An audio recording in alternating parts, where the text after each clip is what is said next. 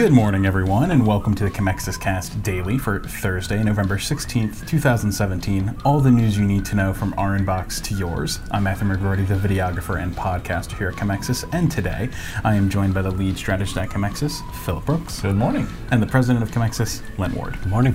So our first story today, we're going to be going very briefly over Brandzy's new top 100 companies list.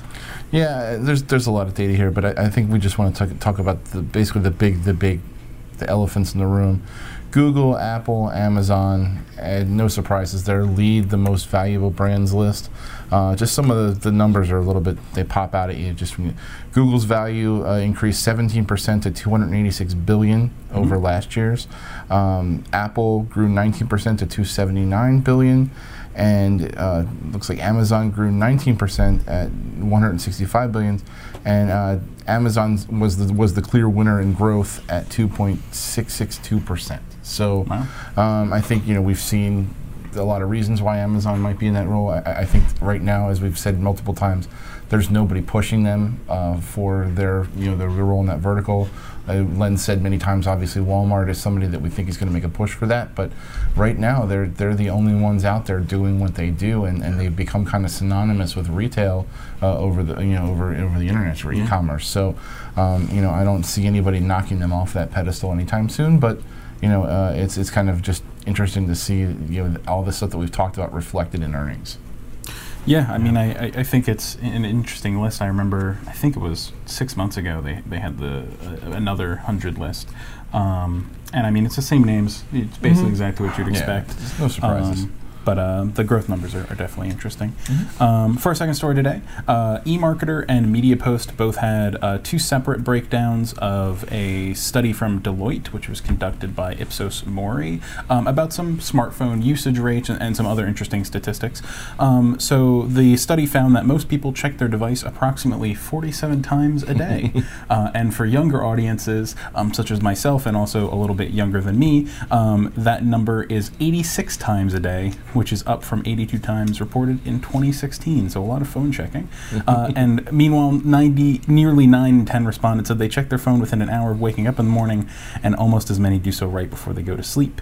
They said that these patterns have been consistent over the years. That doesn't surprise me very much at all. Those numbers are way off. Yeah. They're checking within 2 minutes of them being awake. Basically, if the number's 40, it's 140. Yeah. If you guys are 80, you're 160, and those numbers are off. It's just walk around anywhere in public. And I look at that phone before I even say good morning to my wife. Yeah. All right. Yeah, good morning. Yeah. Even what surprises me about the number too is like when I think about it, I'm not obviously I'm checking for stuff like that, but I mean, the amount of times I just check the time on my phone because I don't have a watch, it's like, well, yeah, of course I'm going to check when I wake up, see what time it is, see if there's anything like that. I wear a watch, and I swear I check the phone more than I wear this. It's unbelievable. And there are a couple stats about people replacing their phone, so I'll go over this, and then Phillip can dive in with a couple more stats. But nearly 2/3 of consumers will still replace their phones every 2 years, despite the lack of device subsidies, according to the study. And 63% of consumers have visited a carrier store in the last year, making retail stores an important connection to the mobile consumer. And almost 1 in 5 consumers has visited a carrier store in the last month. And you can thank Apple for that, for making all of these releases for new versions of their phones into events. I think because at least with some of the more recent iterations of the iPhone, some of the changes to functionality haven't particularly been staggeringly different.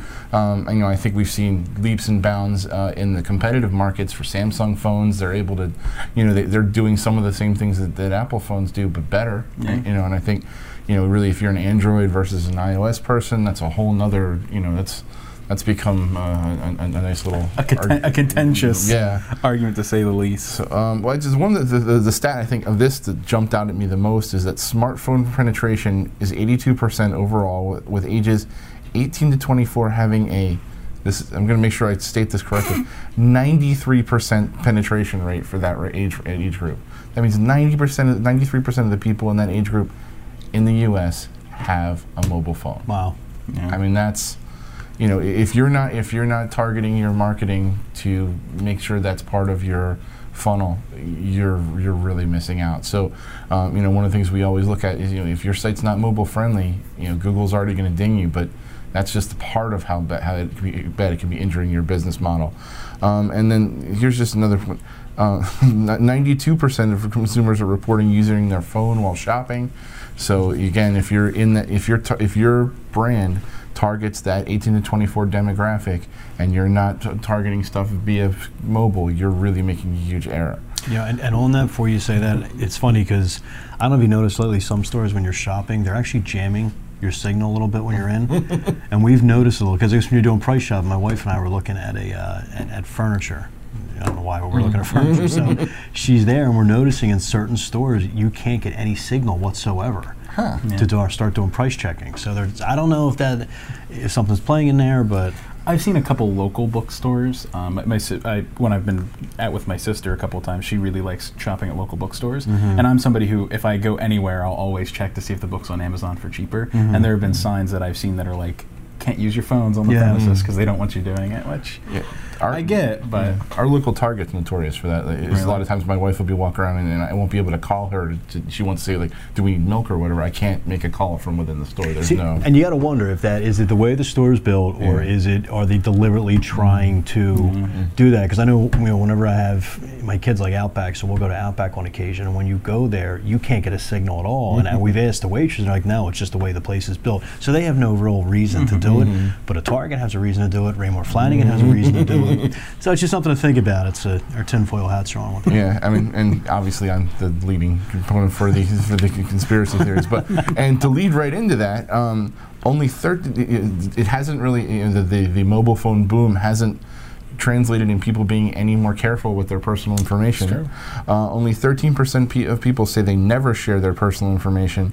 More than 80%, that's despite the fact that more than 80% actually believe that their personal data is used by those companies, and that 78% still believe that personal data is shared with a third party. So they're saying they understand it, but they're still doing it. So I think that people are kind of realizing that this is the cost of doing business when working with a mobile phone, kind of, when you're using these apps and things like that. They're going to harvest this information, and for that you're going to get in return better prices or access to deals, that kind of thing. But again, it's a trade-off. You're giving your personal information and you don't know what they're doing with it.